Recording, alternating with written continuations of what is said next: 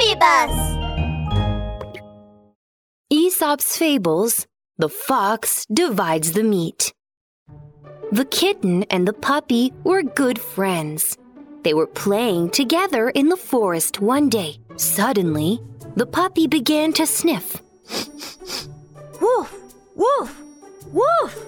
What is that smell? Kitten, do you smell it? Meow, meow, meow. I smell it. It smells like meat.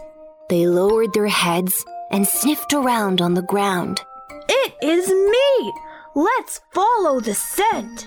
Getting warmer, warmer. The meat must be nearby. Following the scent, the puppy and the kitten found a big piece of meat near a big tree. It was so fat and tender, it made them drool greedily. Meow, found it. What fat meat. Haha, it's mine. The kitten was quick to react. Whoosh! She darted over and slapped her paws over the meat. But the puppy didn't agree to her claim. He slapped his paws over the meat too. What do you mean you found it? I was the one who first smelled the meat. I'm the one who discovered it first. It's mine! I touched it first. The kitten clasped the meat more tightly, refusing to let go as she shouted at the puppy. No, I discovered it first. It should be mine. The puppy pulled at the other side of the meat, refusing to let go. You want to fight it out? The kitten was angry. Her sharp claws appeared and her fur stood on end. Let's go! I'm not afraid of you! Woof! Woof! Woof! The puppy bared his teeth and growled. Oh no! Don't fight! We're all friends now, aren't we? A fox ran over and stood between the kitten and the puppy. He said, It's not good to fight over things. Here, let me divide the meat into 2 halves. The kitten and the puppy looked at each other. They didn't really want to fight. So they said, Sure, that's fine. But, Mr. Fox, you have to share the meat equally. Be very fair. Make sure we both get exactly the same amount.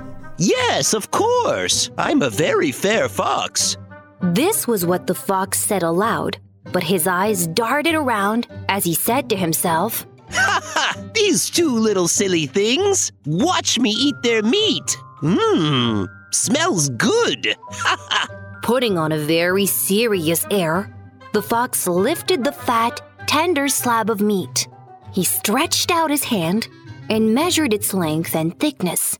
Well, I know how it should be divided. The fox bared his teeth and bit the meat in 2, purposely making one piece bigger than the other. Okay, this one is for the kitten, and this one is for the puppy. Hey, wait! That's not right! He pulled the 2 pieces toward him again, looking first at one, then the other.